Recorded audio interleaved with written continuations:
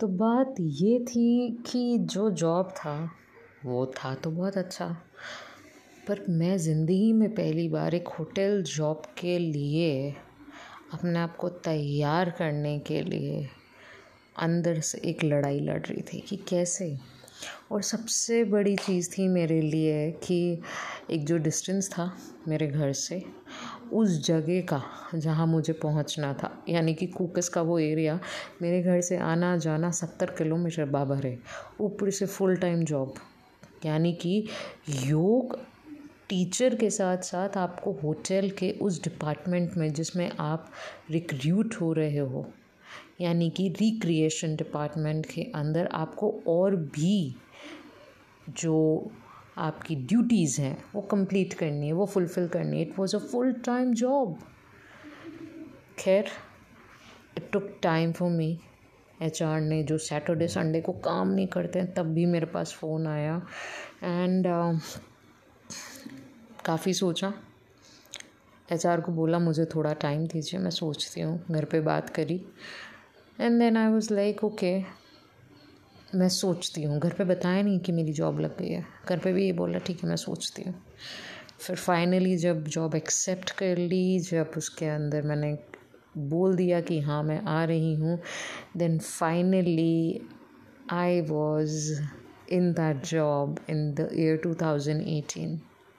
लेकिन उसके बीच में ना एक बहुत प्यारी सी चीज़ हुई 2017 के वो न्यू ईयर के टाइम पीरियड में। बहुत सारे प्यारे प्यारे दोस्त बन गए। जाने से पहले एक ऐसा एक्सपीरियंस, ऐसी मेमोरीज़ को मैंने कलेक्ट किया मेरी लाइफ में, जिसमें कि वो कहीं ना कहीं किसी न किसी वे में आजकल के पलों में भी मेरे साथ में है।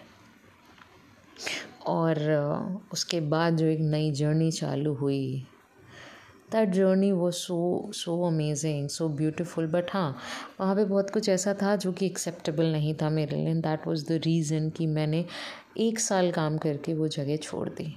मेरी जो ज़िंदगी थी वो पूरी तरीके से बदल गई थी। मेरी योगा प्रैक्टिस पूरी तरीके से छूट चुकी थी। मेरी जो आसन की प्रैक्टिस होती थी, मेरी जो एक बॉडी के साथ अंडरस्टैंडिंग बैठी हुई थी, वो सब अपसाइड डाउन रोलर कोस्टर की तरह पूरी तरीके से ख़त्म हो चुकी थी। And that was the one thing which I was not able to accept and afford ही नहीं कर सकती थी बाबा।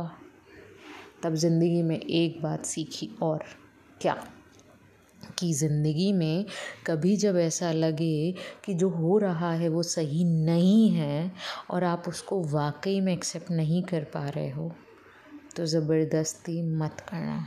हाँ, ये देखना कि अभी इस मोमेंट में क्या सही हो रहा है और वाकई में इसको अगर थोड़ा सा लंबा खींचे तो वो सही रहेगा, लेकिन उसके बाद नहीं कर सकते। और वाकई में वो मैंने करा। 6 महीने मैंने दिए थे एंड उसके बाद 6 महीने के अंदर अंदर मैंने मेरे मैनेजर को मुंह पे बोला था मैं रिज़ाइन कर रही हूँ, मुझे नहीं रहना है यहाँ पे। फिर एक क्वेश्चन आया, ईशा फिर से जॉब, मतलब क्या है ये, तुम क्या हो? खैर, ये ज़िंदगी है।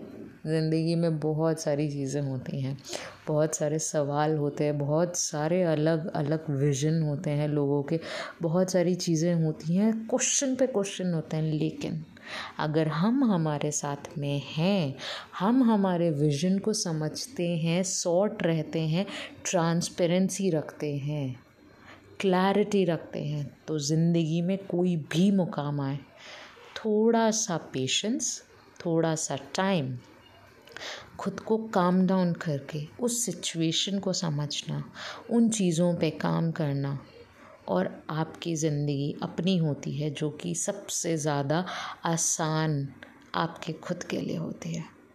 ये बात हमेशा याद रखना। और जब ये बात याद रखोगे तो कोई और नहीं पर आप खुद के लिए सुकून महसूस करोगे। I hope this gives you immense understanding to learn yourself as who you are. Signing off from today's episode and sharing a lot about J.W. Marriott's story in the next episode. Till then, enjoying the moment and experiencing all the magic which is happening?